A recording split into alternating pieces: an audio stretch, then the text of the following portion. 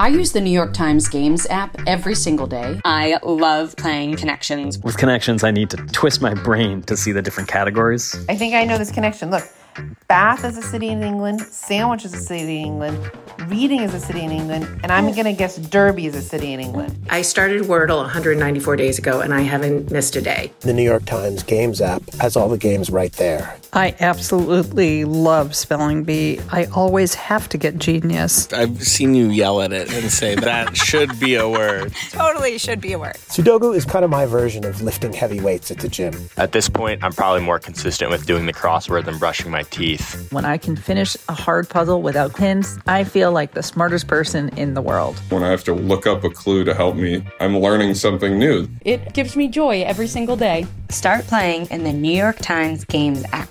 You can download it at nytimes.com/gamesapp. From the New York Times, I'm Michael Barbaro.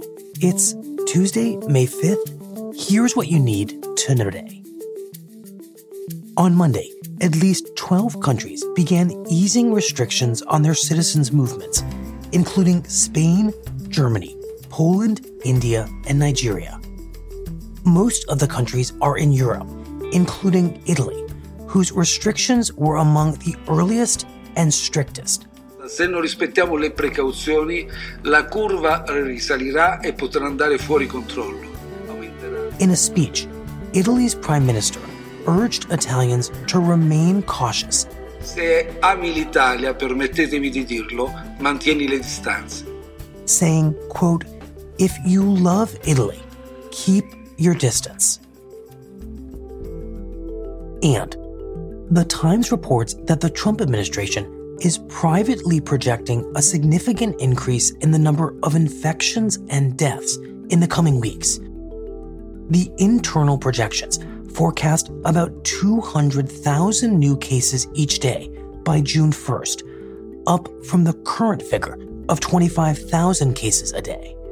And they project a daily death toll of 3,000, nearly double the current number of about 1,750. Despite those projections, President Trump continues to encourage states to reopen their economies. That's it for today. I'm Michael Barbaro. See you tomorrow.